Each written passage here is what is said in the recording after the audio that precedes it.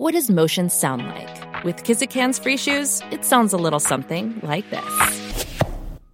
Experience the magic of motion. Get a free pair of socks with your first order at kizik.com/socks. The longest field goal ever attempted is 76 yards. The longest field goal ever missed? Also 76 yards. Why bring this up? Because knowing your limits matters, both when you're kicking a field goal and when you gamble.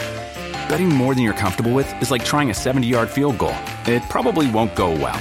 So set a limit when you gamble and stick to it. Want more helpful tips like this? Go to keepitfunohio.com for games, quizzes, and lots of ways to keep your gambling from getting out of hand. Hi everyone, CJ here. Welcome to episode 80 of the Dangerous History Podcast. This will be the fourth part of my conversation with Bill Buppert of ZeroGov.com on the history of irregular warfare. Some of the topics discussed in this episode are the so-called decolonization wars conducted by the British and French in the decades following the Second World War, as well as the French and American experiences facing insurgency and guerrilla warfare in Vietnam. Anyway, without further ado, I'm happy to share this fourth part of this series.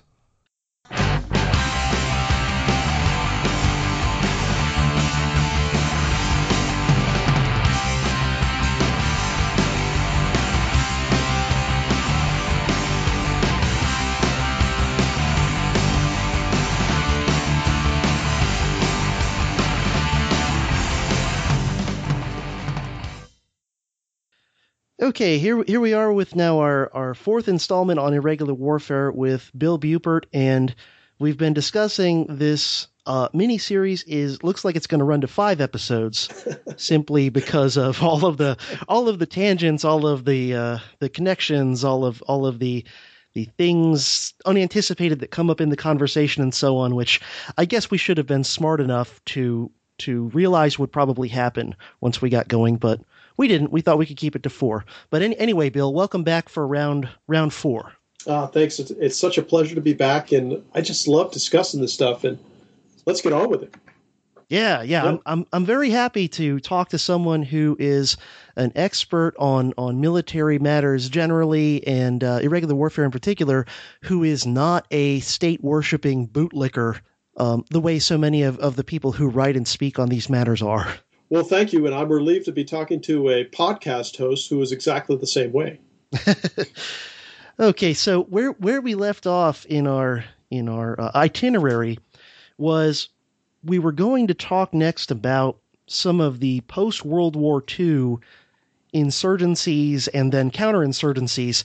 In particular, a lot of the ones having to do with decolonization, where the British and French are sometimes kind of willingly, sometimes unwillingly, are doing their best to shed some of their empire after World War II, when they're both broke and are a shadow of their former power.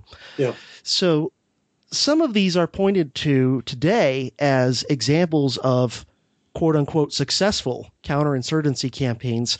And one that you hear very often, and of course, who was it? Nagel had the book, Learning to Eat Soup with a Knife. Exactly. That I'm sure you know well. Yes. One of the ones that is most often brought up as a successful counterinsurgency campaign is the so-called emergency in British Malaya after World War II. And so we can talk about that one and also talk about some of the other British and also French post-World War II insurgencies. But I guess first Malaya, toss that out there. Don't you know, Bill, that Malaya is a wonderful example of successful counterinsurgency warfare that everybody should use as their blueprint, and that this is why brilliant people like General Petraeus won the war in Iraq, and that's why Iraq is now a peaceful, secular democracy that's equal parts Jesus and Ronald McDonald? May I simply say Sark off or Sark on? Yeah. Yeah. That was me doing my best to play devil's advocate. That was me playing neocon Coindanista statist. But no, yeah, if I lived in Coindanista Central in Mordor on the Potomac and I happened to commute to the Pentagram, or maybe be a telecommuter to the Pentagram, this would be the very storyboard that I would have to read every morning and reiterate, yeah, the British really broke the code. What I want to do is I want to bust out. Yeah, I was just going to say real quickly, if you would set aside all of your philosophy and your ethics and whatever, and just, jump into that jump into that mode, you could probably be featured on Fox News on a regular basis as a counterinsurgency, counterterrorism expert. Oh, I'm certain that I could, but obviously because of the episodes that we've done so far, the episode we're going to do now, and the 5th episode that you have so happily handed to us, you're going to discover why faux news, the Communist News Network, and all the rest of them in between won't get near me for that kind of thing. Yeah, this is the same reason that I'm not teaching history at an Ivy League school, because I am just constitutionally incapable of selling out. Good for you. Not making feces one of your 5 food groups just makes you an honorable man. Yeah, I'd rather not. All right, so Malaya, go ahead. So you mentioned emergency. Remember that the British called each one of these an emergency. For instance, in Kenya with the Mau Mau campaign that they called that an emergency. Now, here's the script, and you were sort of alluding to this. Kitson, Kilcullen, Nagel, Petraeus, and all the great rock star names among the current Coindanista universe in the West all say, well, if you simply look at the British example of counterinsurgency, you can see that not only did they break the code, but they wrote the book on how it's done properly. Okay, I'll take that, but guess what? I'm going to look into it because I know how the British fared in World War I. I know how they fared in World War II. I know how they fared with their imperial wars. I know what they did to Ireland. I know what happened to them. Because all this Coindanista nonsense that you're seeing today with the aforementioned rock star names that I just talked about, all these guys are doing is taking petty wars, small wars, imperial wars, basically statist wars that aren't full-on conventional conflicts, and taking that 19th century and that 20th century failed model and saying, no, if we just change the lexicon, if we just tweak the history a bit, we can make it seem as if we're saying something sensible when all of us know who have observed the aftermath of Iraq, Afghanistan, Libya, now Yemen, now Syria, the Horn of Africa, Somalia, all of these alleged counterinsurgencies that America has been involved in, the British have been involved in, the French in Algeria, the French in Indochina. It is a tapestry of Western failure in trying to do what they do. So, the British in Malaya, General Templar, who became an administrator there after a period of time and became the general in charge, is one of the ones who started the Hearts and Minds campaign. Well, when we think of Hearts and Minds, we think, well, what they did is they married political and military means, a very Clausewitzian fixture, because Clausewitz was the one who said that war is nothing more than the extension of politics, and that's true. There's no doubt about that. But Templar is the one who said that 80% of what you do in a counterinsurgency fight is political, economic, sociological. 20% is the military. The military is a junior partner. What he fails to mention, or what his chroniclers have failed to mention in painting the tapestry of what is the Malayan emergency as successful coin, is what did he do exactly to stop the MCP, the Malayan Communist Party, from conducting this emergency? Well, the first thing that he did is he militarized the police, and he made it so that the constabulary had the same kind of power that the military did. He also inaugurated concentration camps. Not a new British thing, because the British had done this in the First and Second Boer Wars at the beginning of the 20th century.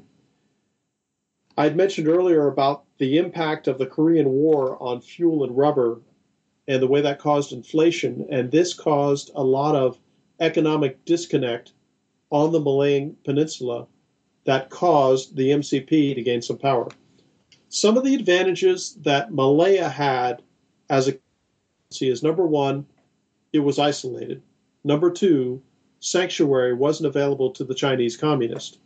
And number three, the Chinese communists who were fighting in this were relegated in a fashion because they were not popular among the mass base, as it were, and they were operating in rather isolated ways. But what Templar and the rest of them did is they took as many as 500,000 members of the indigenous culture that was there and put them in concentration camps and tried to economically isolate them. And they started using the police methods that we're so familiar with from Iraq and Afghanistan in all the wars that we've seen recently, where you have the midnight raids, you have the doors shatter, you have the men with guns coming in. They're taking away the men, they're taking away children, sometimes they're taking away women.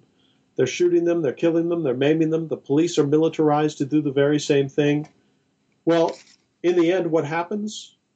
The Malayan emergency does pass on, but it can't be chalked up as something that was won, because it pretty much went by the wayside, because the MCP, the Malayan Communist Party, and their functionaries lost their ability to prosecute the conflict because they had strategic deficit disorder, they had no external sanctuary, they had no external support, and they were a command and control mess when it came to conducting their tactical and operational military goals against the British Army. It's not as if the British Army didn't do things, though, that made them Keystone Cops in the process. And remember, the Malayan emergency, it's been touted as this great way to do things because of the methodologies that were used, the methodologies that I just described, to include the use of police. Now, have we employed those methodologies in Iraq and Afghanistan, for instance? We certainly have.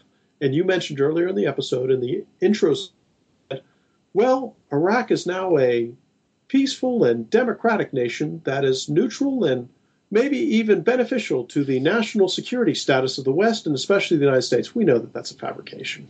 We know that's made up, because that's not what it is. It's a bloody mess as a result of the coin that's been imposed on it, especially the 2006 and 2007 business with Petraeus saying we've got a new way of doing things because of the 2004 manual change that took a lot of this 19th century and 20th century imperial nonsense, codified it, made it into TTPs, and now the American military is doing it in the 21st century. Has it led to the quashing of insurgency? I would suggest to you, no, it hasn't. What it's done is it's gave birth to more insurgencies than were there in the first place. When Malaya happened, the UK was conducting counterinsurgency operations during that 15 years in Malaya, in Cyprus, in Kenya, in Aden, in Oman, in Palestine, and in the Suez Canal Zone. Did they, in any one of those, in a success which dictates that the people were better off after the British left than when they came in the first place to conduct the coin? I would say categorically no. Yeah, that was the problem I always had, because when I was in graduate school, my major field of study was British Empire, and primarily since the 18th century. You know, I didn't go way back to William Wallace or anything. Yeah, but the problem I always had with that whole concept of how slick the British are at counterinsurgency is, well, the British Empire, number one, the British Empire still fell apart and largely disappeared after World War II. And number two, as you just said, so many of the places that the British left were worse off. Much worse off.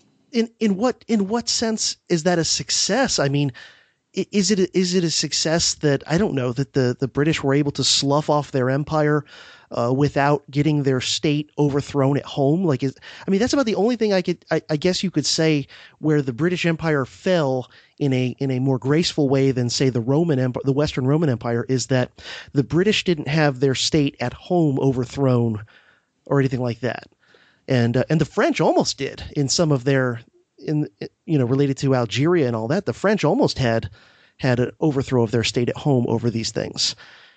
But in what sense is any of this a success? How do you even define success when you look at the British Empire goes extinct, and the places that they supposedly, one of the reasons that's given for them fighting these counterinsurgency wars is, well, it's altruistic, you see. They had already made the decision they were going to leave these places, and they were still willing to invest these resources in a counterinsurgency campaign because they couldn't let, local communists or other local crazies take over. And so they just wanted to make sure that as they exited, there were decent governments in charge, on the way out. And that certainly wasn't the case when we look at it. By 1962, it appears to me that what the British owned, what the vestiges of their empire was a few rocks. Ascension, Pitcairn, the Falklands, all the rest. They had sloughed off and lost the Indian Raj in 1947. And then between 47 and 52, they lost Oman, they lost Aden, they lost the Suez Canal. They lost Malaya and, of course, Kenya. And I wanted to concentrate on Kenya because I think one of the reasons why you don't hear a lot about that is because it was so monstrous, the way the British handled that. Malaya, the Coindonistas love to use that as an example, but like you said, if it was such a sterling example, then why did they try to get rid of it like a hot potato so quickly? A place that was very resource rich and intensive, yet they got rid of it. Well, it's because they managed to get rid of it because of their heavy-handed policies that managed to alienate most of the mass base that they were supposedly protecting from a small contingent of Chinese communists.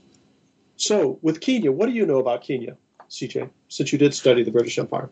Yeah, I would say that on that particular one and the Mau Mau's and all that, I'm a bit rusty. I did read up on it a bit when I was in graduate school, but that was, 10 plus years ago. Sure. Yeah. But my understanding is that you had this uprising there. You had a white settler community, but it was big enough to matter, but it was still relatively small, a tiny percentage of the population of Kenya. And that you had this insurgency, and if I recall correctly, there was some importance of oaths among the insurgents. They had kind of they called it oathing, which was like it was a passage to manhood through hardship. But the way the British interpreted it is they called oathing Mau Mau. They quite literally said oathing was Mau Mau because that's what the Kikuyu called it. The Kikuyu were the principal elements of the insurgency that arose. Now, what the British did for this insurgency, to make this insurgency, to quell it, is, of course, they employed the military, they employed the police, they employed concentration camps, they employed cattle seizure. And as you're aware, since I know you studied the British Empire, how important were cattle to the Zulu, for instance, or the Maasai? Oh, yeah, centerpiece of their economy and in many ways their culture. Everything, yeah. So what they did is they said all Kikuyu are a criminal tribe. Now, mind you, this is a subpopulation of Kenya proper within the map lines of what there. So they arrest 8,000 people. At the end of the conflict, and I'm fast forwarding here, but we're going to talk about the meat of it nonetheless, but this will give you perspective. 100 Europeans dead. 11,000 Kikuyu dead. Kenyan police reserves and special branch actually disappeared people. And these are the people that you just referred to, CJ, where you said that these are the white settlers, the collaborators, the loyalists, and the people who they managed to finagle into an alliance with the British colonial power. The coin measures that they imposed were, and of course, since you did study the British Empire, you know what happened with Gandhi in South Africa. Photo IDs, internal passports, shanty clearings, roadblocks, closing down the business of supplying food, emergency courts with expanded powers. We all know what that's about now, don't we? Yeah. Insurgents, if you were an insurgent, you would end up on the most part. Internment in 1954. By 1954, this whole emergency had been from like 50 to 58. 27,000 were interred, and 20,000 were put on what's called reserves, much like Aboriginal reservations in the United States. And by the way, you'll find this interesting. There were complaints at home from the Labour Party about the treatment of the black Africans, to which the Colonial Office and the Home Secretary responds, well, the European Convention on Human Rights doesn't apply to Africans. So, nice. 800 settlements were surrounded by trenches, barbed wire, watchtowers, and starvation and forced labor were used as weapons and tools of compliance at those 800 settlements. Erskine, one of the directors from the Colonial Office who was stationed there, resettled more of the population than the French did in Algeria and the Portuguese did in Mozambique. Confiscation of land benefited, of course, perverse incentives because those special reserves that I talked about, the police battalions, the white settlers, what the French would call the Pété Noirs, those folks who had come from Great Britain or those folks who had been suborned in there to be part of the British colonial infrastructure. What's going to be the the incentive for asset forfeiture and seizure of the Kikuyu? Do you think that it would be easy in a British court to all of a sudden say, your lands were your lands, but we're going to give them to these people? Do you think there would be perverse incentives in the system to make that happen on a very rapid and frequent basis? Of course. Of course there would. So, again, we're looking at all this, and they just did monstrous things. They had something called the pipeline. The pipeline, with a capital P, was literally a re-education process that a Kikuyu went through in order to get his land and cattle back. It would have made the Soviets blush in what they tried to do with folks as far as the re-education was concerned. By 1957, they did something called Operation Progress. Now, this is very interesting, and it reminded me of the 2006 and 2007 surge that happened in Iraq and some of the things that have happened in Afghanistan. Beatings and horrific tortures took place. Of course, this is on a par with imperial aggression, petty war, small war aggression, and the kind of things that happen. Incarceration that happened during the Mau Mau rebellion in Kenya, it exceeded anything that was done by the Dutch in Indonesia and the French in Algeria with the FLN.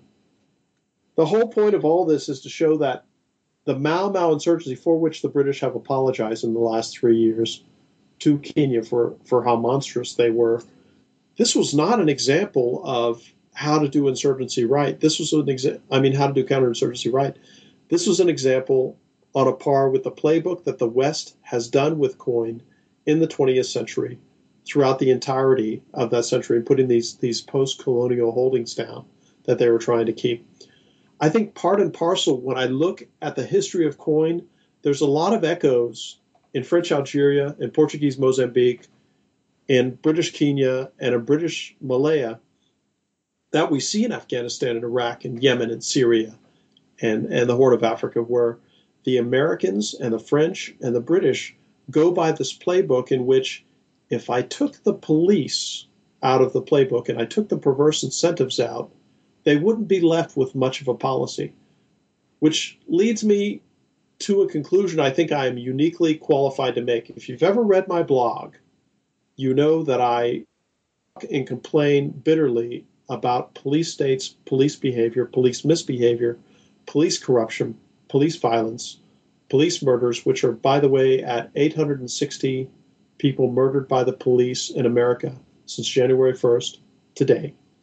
Well, I didn't see this connection before, CJ, but absent the police or the military acting as police, could these coin methodologies that you and I have described over the past few episodes been executed? Seems like it's an essential part of it. It is, and isn't it interesting then to and some of the audience may think that I'm really stretching the connection, but I would ask them to try to grok and examine the connection. Is there a connection between police behavior and Western powers in allegedly peaceful states like America, like Great Britain and such, and these coin operations? In other words, I just got finished penning an essay on the coming domestic insurgency, which is going to be a Newtonian third law reaction to police overextension of escalation of violence against the population.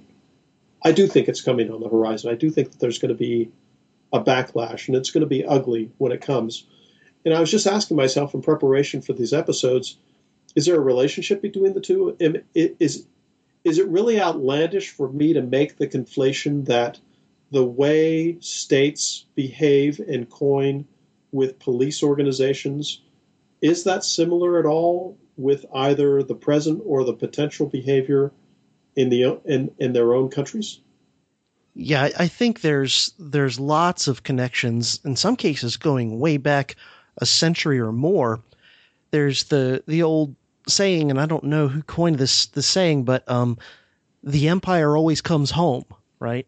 Yes. That when you have these empires, normally they start off where the rules are one way when you're in the metropolis, when you're in the mother country, and then the rules are different when you're out there in the colony, so to speak. And so very often in the imperial metropolis, at least initially at the start of the imperial project, there is more lip service to, and perhaps even real respect for concepts like the supposed individual protections in the Bill of Rights and those sorts of things, right? So that someone living in the United States is, at least theoretically and sometimes in practice, is treated better than say a Filipino insurgent in the early 20th century. But that as time goes on, through various means, the methodologies used out there in the imperial hinterland come home to the mother country, and that a lot of those same oppressive police state sort of measures gradually become commonplace even at home in the metropolis. And you could see that with the United States and in the Philippines in the early 20th century. The historian Alfred McCoy has actually done some work on this, on the connection between the American methods in the Philippines then coming home to roost. In the case of the British, I think there's a lot of examples of that, some from Ireland and some from further abroad. I've even read some history that indicates that a lot of the British are known, particularly in the latter half of the 20th century onward, as being very big on gun control in the UK. Yeah. And how much of those policies, those ideas of gun control, came from the imperial trying to police the empire and their experience there. So, they would disarm indigenous peoples and what have you, so they couldn't rebel. And then once you started having, around the time of World War I, you started having the uprising in Ireland and at least fears, whether they were justified or not, of potential communist insurrections inside Britain itself. And that was the beginning of a lot of Britain's draconian gun control laws, was taking the methods that had already been applied out in the empire and just applying them at home to the domestic population. So long story short, the empire always comes home. And it's aided by the fact of how often do veterans from imperial wars come home and end up working in law enforcement and domestic policing. Absolutely. I think you've really bridged this connection nicely between what the empire does abroad and always does at home. For instance, in Great Britain, they have 25%, I think, of all the surveillance cameras on planet Earth are located in Britain. And I remember watching this really interesting, I think it was an A&E special. What's it like to live in World War II Britain? Where they took a family and they put them in a sort of like living in a turn of the 20th century British manor, living in the 19th century American West. They would take families and put them in these real-life dramas where they follow them and see how they adjust. One of the commentators made a really interesting observation. He said that outside of the Soviet Union, during World War II, Great Britain was the most repressed and surveilled society on the face of the earth. And I thought to myself, that's curious. But then again, maybe it's not. Maybe that's because of British Empire. For instance, where does waterboarding come from? Waterboarding comes from the Philippine experience, in which I think 1 or 2 out of every 3 male Filipinos, or maybe it was also female Filipinos, who were waterboarded during America's occupation of the Philippines died in the process. So we see that certainly came home. The biometrics technology that you see being used instead of conventional identification by card technology in Afghanistan and Iraq, I'm certain that's going to come home and will probably be an ancillary to the Real ID Act in the United States. And we've already seen the little inklings of drones for domestic use. Absolutely. Where the police have asked for it and they're using it. I don't think there's anything that's been done overseas that won't be done in America eventually as a control measure on the population. And by the way, I don't suspect that CJ and I are talking about reptiloids, conspiracy theories, any of this stuff. All we're talking about is the hard and cold facts that historically, whatever empires do abroad, they will do at home. As a matter of fact, the French took it one step further. As a result of French conventional forces, unconventional forces, and paratrooper forces facing what they called the famous stab in the back, end of quote, much like the Versailles Treaty for the Germans, where they weaponized that phrase, they initiated a coup under which the Fourth French Republic fell And de Gaulle had to respond in a military way to a military coup against Paris in the early 60s as a direct blowback measure of what they had done against the FLN in Algeria in the 1950s. Yeah, there's all these things, and you can find perceptive critics of empire, both in the United States and in Britain, and I would imagine probably in France too. But I'm not as well read in the French, because I don't speak French. But you can find perceptive critics of empire of many different ideological stripes pointing this out. 100, 200 years ago, pointing out, hey, all these things that you're doing out there in your empire are going to come back on you one way or another, and it's not going to be pretty. You can even find some of the more perceptive of the so-called founding fathers pointing this out back, near the inception of the U.S. government. Yeah, I hope that you post in your show notes Alfred McCoy's work, because Policing America's Empire, Endless Empire, and A Question of Torture, which I just so happen to have gotten last year, that was quite revealing. It's depressing stuff to read, but it's stuff that you should read. For instance, there's 2 books out about Teddy Roosevelt, and I will get those to you for the show notes, but it concerns the White Fleet, and it concerns the wink and the nod that Teddy Roosevelt gave between 1904 and 1906 to the Japanese Empire, calling them honorary Aryans, wink and nod, that the Anglo-American alliance will recognize that whatever you have to do to secure, and I paraphrase, a economic co-prosperity sphere here in your area, right, we'll back you up on that. So in 1905, he is setting the conditions and the provisions for the Japanese to do what they did, a mere 20 to 30 years later. And all of this, we look at the French experience, we look at the Portuguese experience, we look at the British experience, we look at the modest German experience that I had mentioned in the last episode concerning the Herero and Namakwa genocides in German Namibia at the turn of the 20th century, maybe being the marker and the set piece experiment for their later Holocaust atrocities that they would commit during the war to save Joseph Stalin. All of these things are a result not simply of historical hindsight, but taking cause and effect and putting these pieces together. Everything that America does abroad, it will do at home. And this takes us sort of back to when I was talking about policing. Let's do a thought experiment. Absent the use of the military or police, what atrocities can be committed against subject populations during these counterinsurgency wars and conflicts? As a matter of fact, are the use of police and police tactics that they're given possibly the residual that makes the difference between conventional warfare and unconventional warfare? Because if we look at the Irish experience, for instance, why in the world would Michael Collins assassinate all of those British special detectives at the castle in Dublin? What's his motive?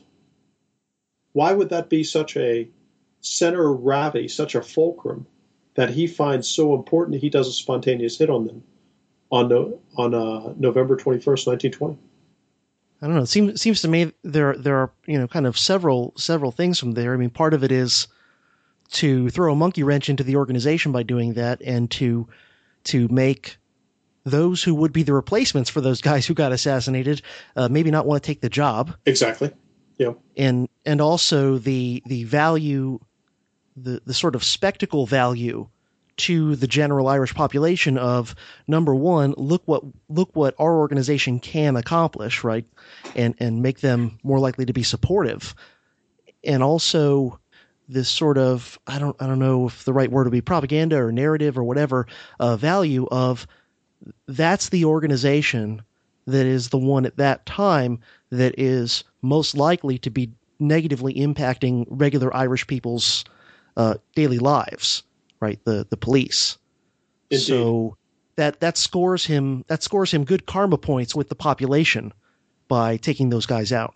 Well, I'm fond of saying that the police are the pointy end of all politics historically, that no individual can be deprived of their liberty and freedom absent a police force or a police mechanism. Yeah, power emanates from the barrel of a gun. Indeed. So not only do I think counterinsurgency, for the most part, is illegitimate from my philosophical perspective because of what we talked about earlier, where if people wish to opt out of a political process in which they think implied consent is either wrong or non-existent, who are they to stop them from doing that? I mean, a counterinsurgency is trying to prevent somebody from either taking a portion of a country out of that country's present governance or taking over its governance entirely. And I think that we may have to bifurcate that out. For instance, why in the world would we tell Iraq between 2003 and now that a tripartite solution set isn't going to be approved by the West? In other words, the Shia, the Sunni, and the Kurds can't spin off into their own, as Collins would tell us, free state, free republic, non-dominion republic, whatever the case may be. Why can't they? I mean, most counterinsurgents fight the very concept of political sovereignty, opting out, and individual self-determination, when you think about it. What does the counterinsurgent do to assure self-determination? Yeah, other than perhaps helping to oversee blue finger elections that are highly suspect and controlled. Hey, and there's so a reason why the USSR, Cuba, and North Korea hold elections. And that I'm convinced is because it's a very slick and cunning narrative device that says, well, it may be bad, but you voted for it. To which people will look down at the ground and shuffle their feet and say, yeah, I guess I was part of it, which is why I don't vote. Yeah, me neither. I've come to the conclusion that more than anything else, an election is a ritual, and just like any religious ritual, it's designed to signify some sort of imperceptible change. So, just like, for example, those who are believing Catholics believe in transubstantiation, that the bread and wine literally becomes the body and blood of Christ. Well, the election is a ritual just like the Eucharist, in which a guy who is just an ordinary human being like you and I and everybody else suddenly becomes more than a man. Suddenly he becomes the honorable senator, or suddenly he becomes the president. And now, even though he's still our same species, he has special powers.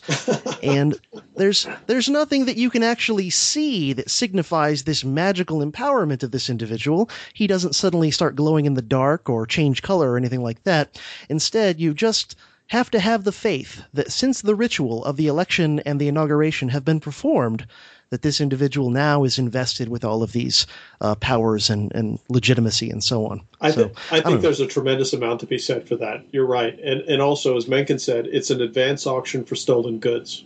Yeah, especially once you have the welfare state rolling. Exactly.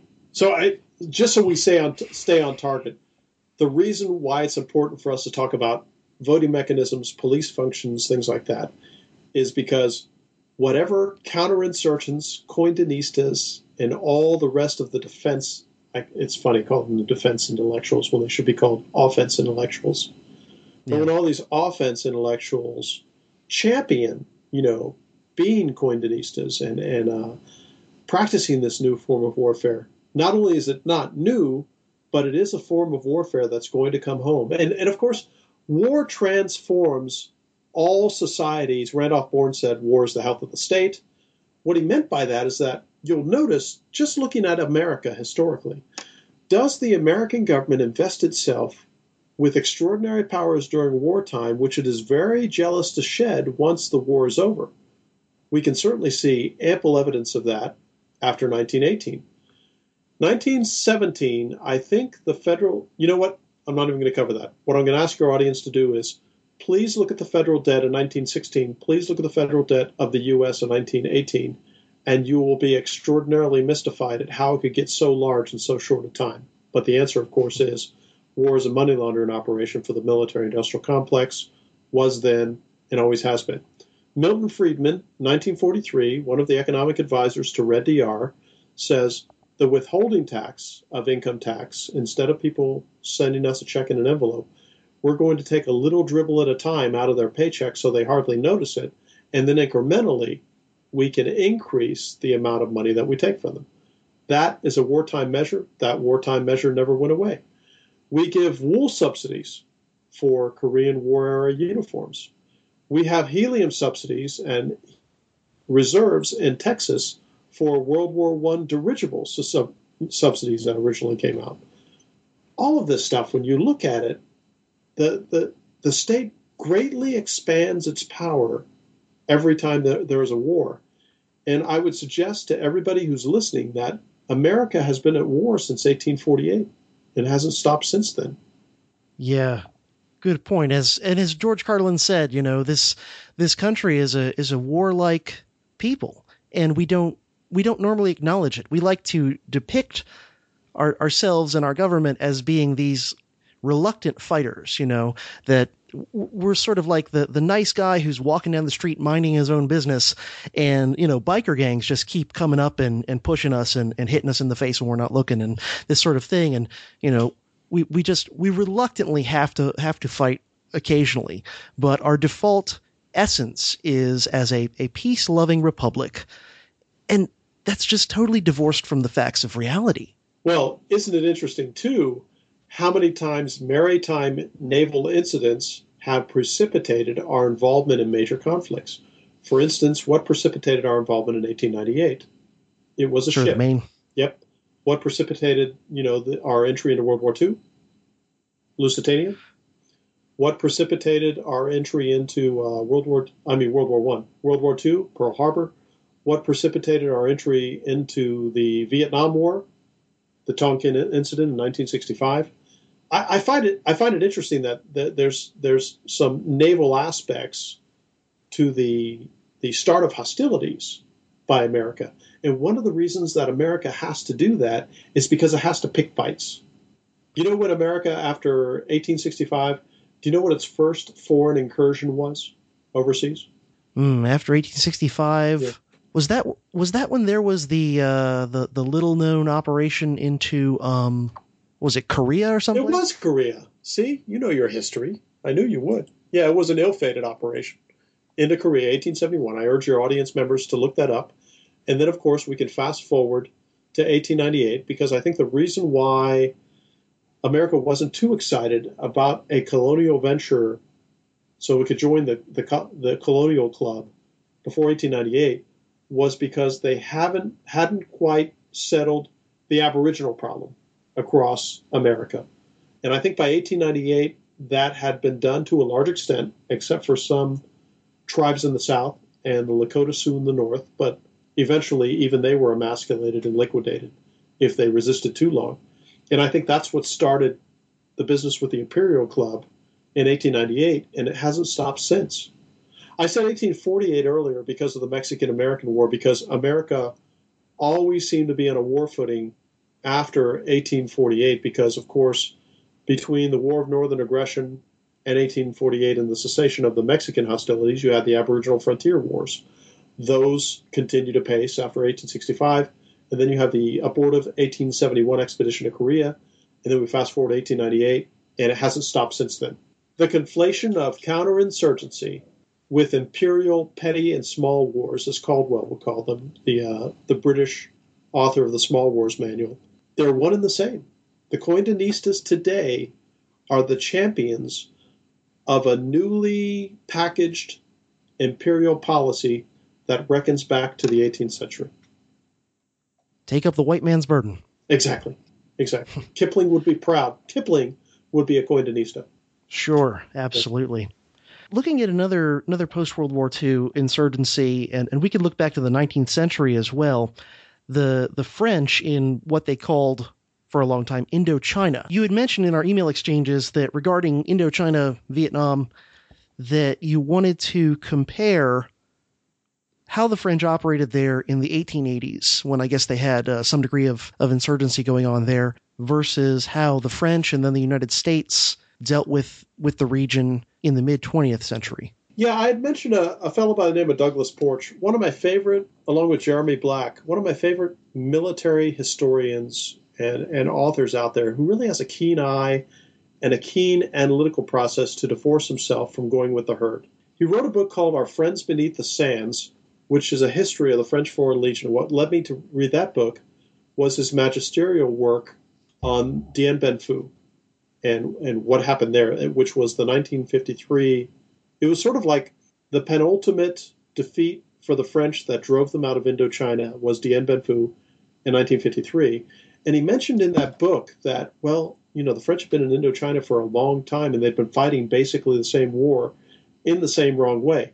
If we travel back in time to the 1880s, according to Porch, what you saw in the 1960s, except for technological differences, you saw the same kind of behaviors in both the conduct of the counterinsurgency operation by the U.S.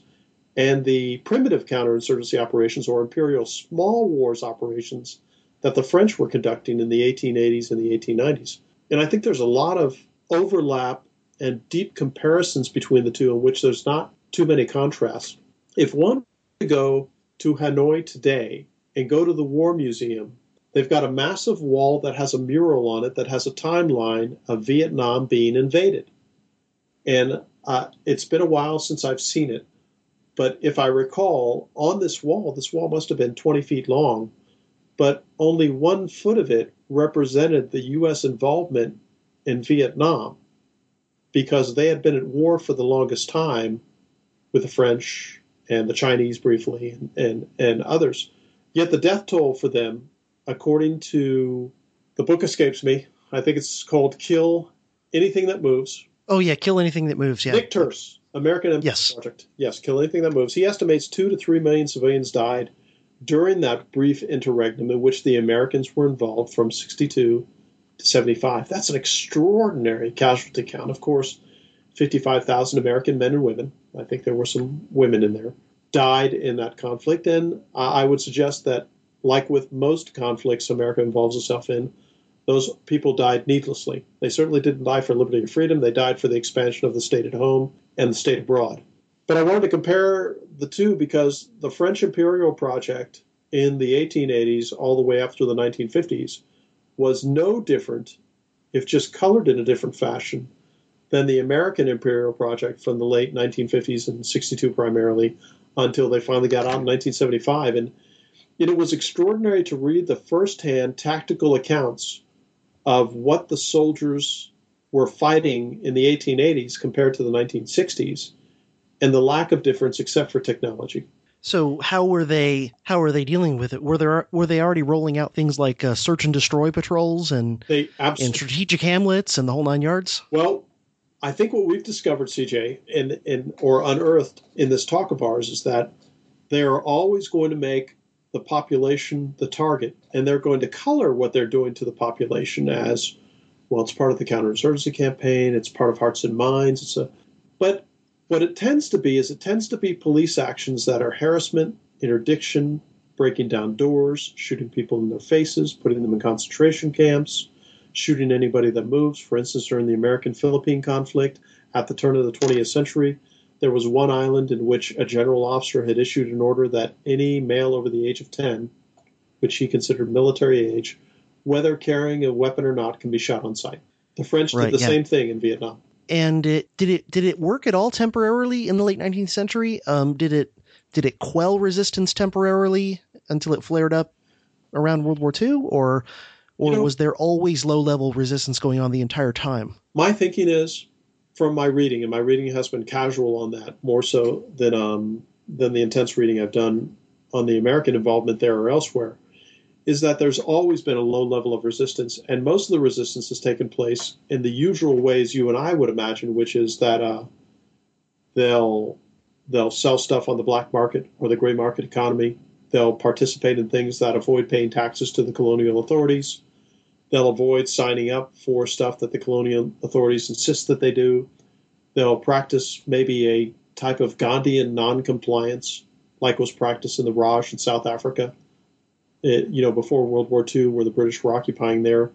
I think the same thing happened to the French. I think that if you looked at the Portuguese in Mozambique and you looked at the Dutch in Indonesia, you look at all of these powers, they always overextend in a fashion where there is almost a constant hum of resistance to the fact that they are there in the first place, in spite of the fact that they may have been there for 100 years.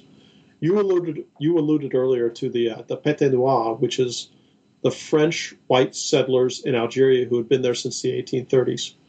By 1958 to 62, when the great diaspora of French settlers went to the French mainland to flee Algeria, and Algeria gets its independence, it's one of those extraordinary moments in colonial history in which you discover that just several thousand French white settlers are left in a country they had been for 120 years. And why would that be? Because they had created such a negative and hateful environment for the indigenous people who lived there that they feared for their lives that they remained behind once the British paras, military forces, and police authorities had retreated to the mainland.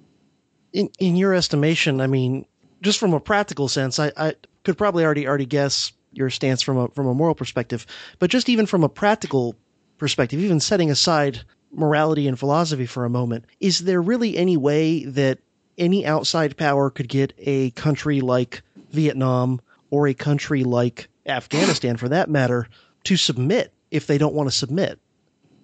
I don't think so. And it's so interesting you bring up Vietnam because, of course, James C. Scott wrote about state-repellent regions, and Zomia is one of those places. I think it's 2.5 million square kilometers of mountainous terrain that is in parts of China, Laos, Vietnam, and some other countries. And I love that phrase, state-repellent, by the way, in which states have a very hard time regulating the activities of human beings in those areas. And in the case of Afghanistan that you mentioned, Afghanistan is an imaginary country. And Kabul, once the last Western boot leaves Afghanistan, Kabul will come under siege and it will fall in 2 to 4 weeks. There's no doubt in my mind. And outside of Kabul, Afghanistan doesn't exist out as a country, only in Western minds. So even if one were to kind of put oneself in the status paradigm and say, okay, we believe it's legitimate for a government to enforce its preferences on this region and this group of people. I mean, it seems to me it's just a fool's errand at the end of the day. You know, I agree with you. You would think that look at Afghanistan and Iraq, for instance, in the American experience there. What has been done of any gravity to make them more vibrant economies? I would suggest to you nothing. Absolutely nothing. There's an interesting story by, I think I can't recall his name, but he wrote a book called Lords of Poverty. He was interviewed on a show, and he was talking about Somalia. And he said it was extraordinary because Somalia used to be an agricultural breadbasket. They had a bad year or 2 bad years in which agriculture suffered terribly. As a result of that, the West comes in with agricultural largesse and brings in all kinds of food, which is free, at least donated. You know, somebody paid for it, taxpayers in the West. But it is free to the Somalians. Well, if the Somalians have a choice of paying for food or getting it for free, they're going to get it for free. If you do that for 6, 12, 18, 24 months, if you were a farmer and you made a living doing that, not only has the drought murdered your livelihood, the free food has murdered your livelihood because the perverse incentive is, I'll get the free food, yet my ability to survive self-sufficiently and agriculturally has been compromised, maybe cosmically compromised, because there's no more farmers, because they've all gone away. So I think that's sort of a residual or an atomistic representation, whereas when the West goes into these countries with the best of intentions, they don't understand the second and third order effects that start to destroy the very fabric of the country they're in. In the case of Vietnam, what do you think about the whole right-wing narrative of, well, you see, the reason we didn't win in Vietnam was because Lyndon Johnson tied the hands of the military too much and didn't let them kick as much ass as they knew they should have. Well, and so Vietnam just proves that limited war doesn't work. Oh, sure. I've heard all that noise before.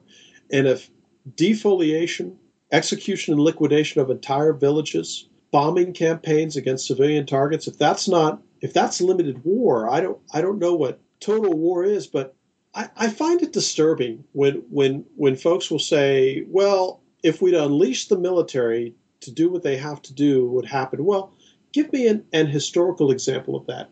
I'd love to see it. For instance, I hear all the noise where they say, well, where's the Marshall Plan for Afghanistan and Iraq? Well, you can't have a Marshall Plan for third world countries to turn them into first world countries when they were third world countries to begin with? Why did Japan and Germany resurrect themselves as they did to come into economic preeminence? For Japan, it was because MacArthur, despite not being a free marketeer, held at arm's length all the bull crap that the American economists wanted to do over there. And of course, Werner Erhard's economic miracle in Germany in the first 2 years after Germany's capitulation went a long way towards them adopting at least a semi-free market economy in West Germany. But see, these were countries that had very strong and robust industrial bases to begin with. They had the intellectual capital. They had the first world experience. But you can't go to a third world or developing country and turn them into a first world country, and especially introducing such noxious fumes like democracy and other stuff to them that they're not even accustomed or familiar with. And from their perspective, what right, and this is a rhetorical question, what right do we have to carry this white man's burden to them and tell them, hey, this is what's best for you because we know it is, even though we're not you? Yeah, but it's one thing if it's, some other country doing this, but don't you know that Team America is special? That the laws of physics, the laws of economics, the laws of history, and even the very marrow of reality itself, that Team America, if people like you who question the awesomeness of Team America would just be quiet and let everyone else believe hard enough in Team America's awesomeness, that we would be able to do what all these other empires have been unable to do. Why? Because we're America. That's why. This is a cheap shot, but what I would ask all Americans to ask themselves is this. Okay, so you're having breakfast one morning and Chinese tanks roll by your house. You're in Wisconsin, Iowa, Florida, whatever the case may be. Somehow, by the clicking of ruby slippers, the Chinese have militarily invaded the United States and through some miracle bested the vaunted and legendary U.S. Armed Forces, and they're in charge. And they come to your house and say, hey, don't worry, we're here because we know what's best for you. And we're going to take care of you. We're going to make sure you live in a safe neighborhood. We're going to make sure you get the food you need, all that stuff. Do you think any Americans would object to that? I don't know. Outside, I mean outside the American Northeast, because they would be welcome. They would be welcome as fellow Americans in the American Northeast. And perhaps some parts of the West Coast too. That's right. Because I think there's Marxism in the Pacific Ocean and the Atlantic Ocean. Well, no. I mean, we've all seen Red Dawn, right? I mean, Patrick Swayze and Charlie Sheen would lead an uprising of Wolverines, and that would be that. That's right, and that would happen. We as Americans, we live in a country in which it's obvious to anybody with their eyes open and their brains functioning that we are occupied by DC. That's the way they lord over the entire country. And we still play this game where we think, well, if we can just get the right guy there, we can just get the right person in office. It's not about that, because DC can't be fixed. DC is a malevolent, cancerous, leviathan organism that rivals the Eye of Mordor in the kind of evil that it transmits throughout the body politic every moment of its existence. And not only the body politic in America, but globally. I think America's been a martial disease vector since 1898. I don't think it's done a whole lot of good. I don't think we should have entered World War I. I don't think we should have entered World War II. I don't think we had any business going to Korea. I don't think we had any business going into Vietnam. As a matter of fact, I would suggest to you that if we hadn't been in World War I, World War II wouldn't have occurred. And if we hadn't gone to the Philippines and we minded our own business, our politics at home may be more liberty-minded than they are today. Colonialism is corrosive to people embracing and protecting individual freedom and liberty. Yeah, and there were people at the time, and that's the tragedy, is that the people who have the good ideas are oftentimes not listened to or are shut out of the discourse, because there were critics of things like the Spanish War and the Filipino counterinsurgency war who were saying these very things in 1898, in 1900, saying, if you start down this path, It's going to militarize American society. It's going to remove the kind of individualistic and independent instincts of the masses of the American people. And that this is going to destroy what was good in terms of the American character from the standpoint of at least claiming to value freedom. I agree. And if your audience would look up the Anti-Imperialist League, they can see how that happened. But curiously enough, this same Anti-Imperialist League did not object to the U.S. entry into World War I. So, but you did have an America First League after World War I in the interwar years between 1 and 2, if they even existed, because I'm of a mind that World War I and 2 are almost a seamless historical entity in the way they occurred and the way one was the father of the other in this case. But you had the America Firsters. You had Charles Lindbergh, who allegedly had National Socialist sympathies or whatever the case may be, even though I think that to a large extent that may have been a smear campaign. Because he had a German last name. Yeah, not only was he an American Firster, but he was also going to run against Red DR in 1940. Well, anything else that you want to mention or bring up specifically related to Vietnam? Any particular thoughts on the cleverness or savvy of people like General Giap?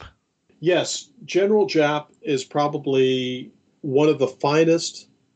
As a matter of fact, if he's still alive, and we can stipulate this, the Vietnamese do still have a general on active duty who is 101 years old, and it may very well be General Giap, but that's what the joys of Wikipedia are for us to be able to stipulate that's the case. I would urge your audience to research him if possible, because he's probably one of the few military leaders in the 20th century who truly knew not only how unconventional warfare worked, not only how conventional warfare worked, but to how to marry both to each other at the tactical, operational, strategic, and grand strategic level. I can't think of somebody, Mao possibly, even though I hold Giap in even higher military esteem than I do Mao, who is a peer to him as far as capability, efficacy, and effectiveness as a military commander. I do want to say this. Everything that you and I have covered, CJ, you and I are simply, it's the tip of the iceberg. We're simply, we're rubbing at this vast tapestry, just a tiny corner of it. And two things for your audience. Number one, please don't believe what CJ and I say. Research it yourself. Do some topical reading, which is where you read 3 to 5 books on the same subject. If you do so, and you do so with an active mind, you're going to become pretty much an expert on whatever you're looking at, as long as you're interrogating that intellectually in a robust fashion when you're reading those books. So don't, sacred cows make the best burgers. If you doubt what we say, please call us on it, but engage in a conversation with friends and family on these issues, because these are what I call cosmic and existential issues. The reason why we live in the world that we do now is because people haven't asked enough questions, and people haven't figured out that it isn't questioning authority that's important, it's questioning obedience that's important.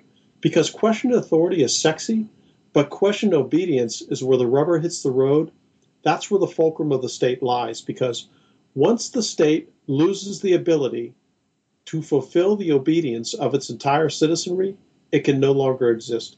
Yeah, very well said, and I very much endorse that a key is simply just really thinking for oneself and doing one's own homework. And things become much more clear once you do that, once you unplug from the mainstream narratives and all that stuff and do your own thinking. What I'm hoping is that I bring up the Herero and Namaqua genocide at the turn of the 20th century and the linkage to Leto Vorbeck, so that we don't hero worship him, even though he did an extraordinary job in German Southeast Africa. But I don't want to paint these all as necessarily heroes. I want you to know, for instance, CJ, you mentioned the 1871 abortive investment of Korea militarily by the United States. I'm certain there are members of the audience who weren't aware of that, or some of the other things that we've talked about.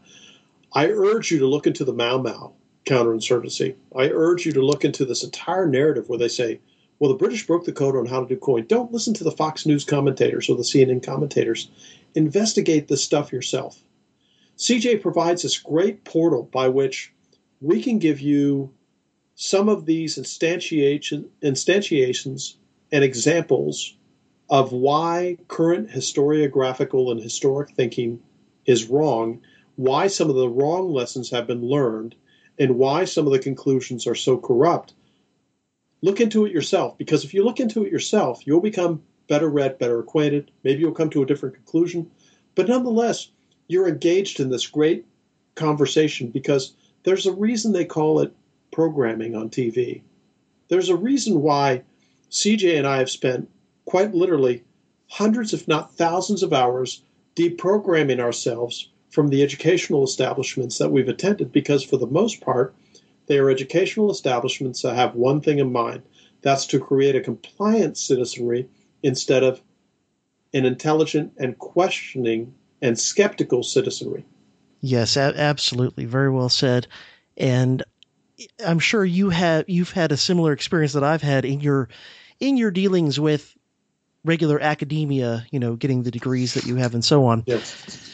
It is a weird sort of experience. It's like participating in a religion that you don't believe in, and you just have to kind of go through the motions, in order to get whatever certificate or piece of paper you're trying to get.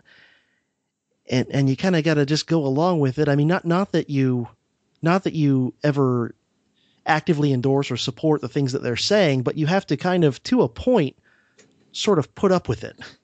I agree. And that was certainly my undergraduate experience. I have to say my graduate experience was quite a bit more open-minded and receptive to my unorthodox and eccentric views. Oh, okay. So, well, that's good. We're going to be wrapping up this episode shortly.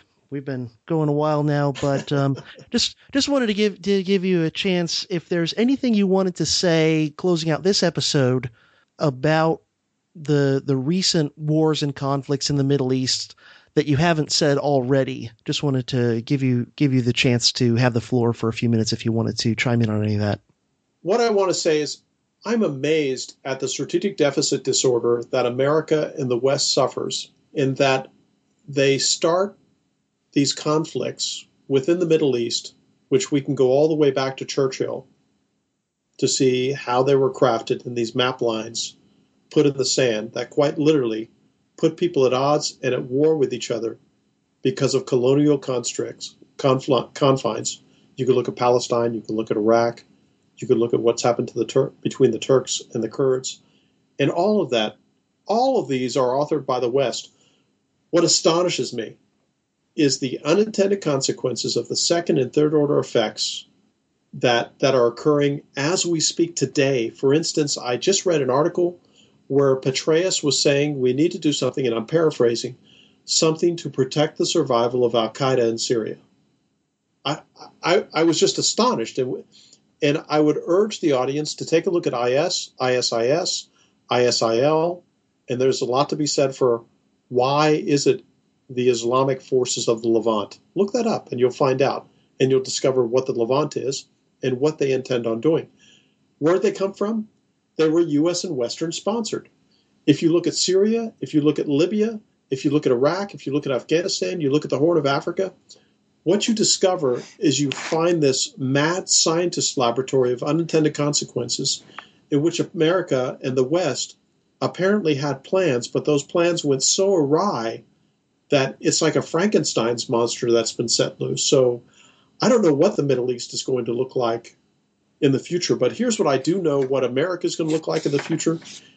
There's going to be much less individual liberty. There's going to be much less individual freedom. There's going to be a bigger state. And I guarantee you, because of those three things I just talked about, there is going to be Newton's third law, in which there are going to be reactions to all the actions that are occurring.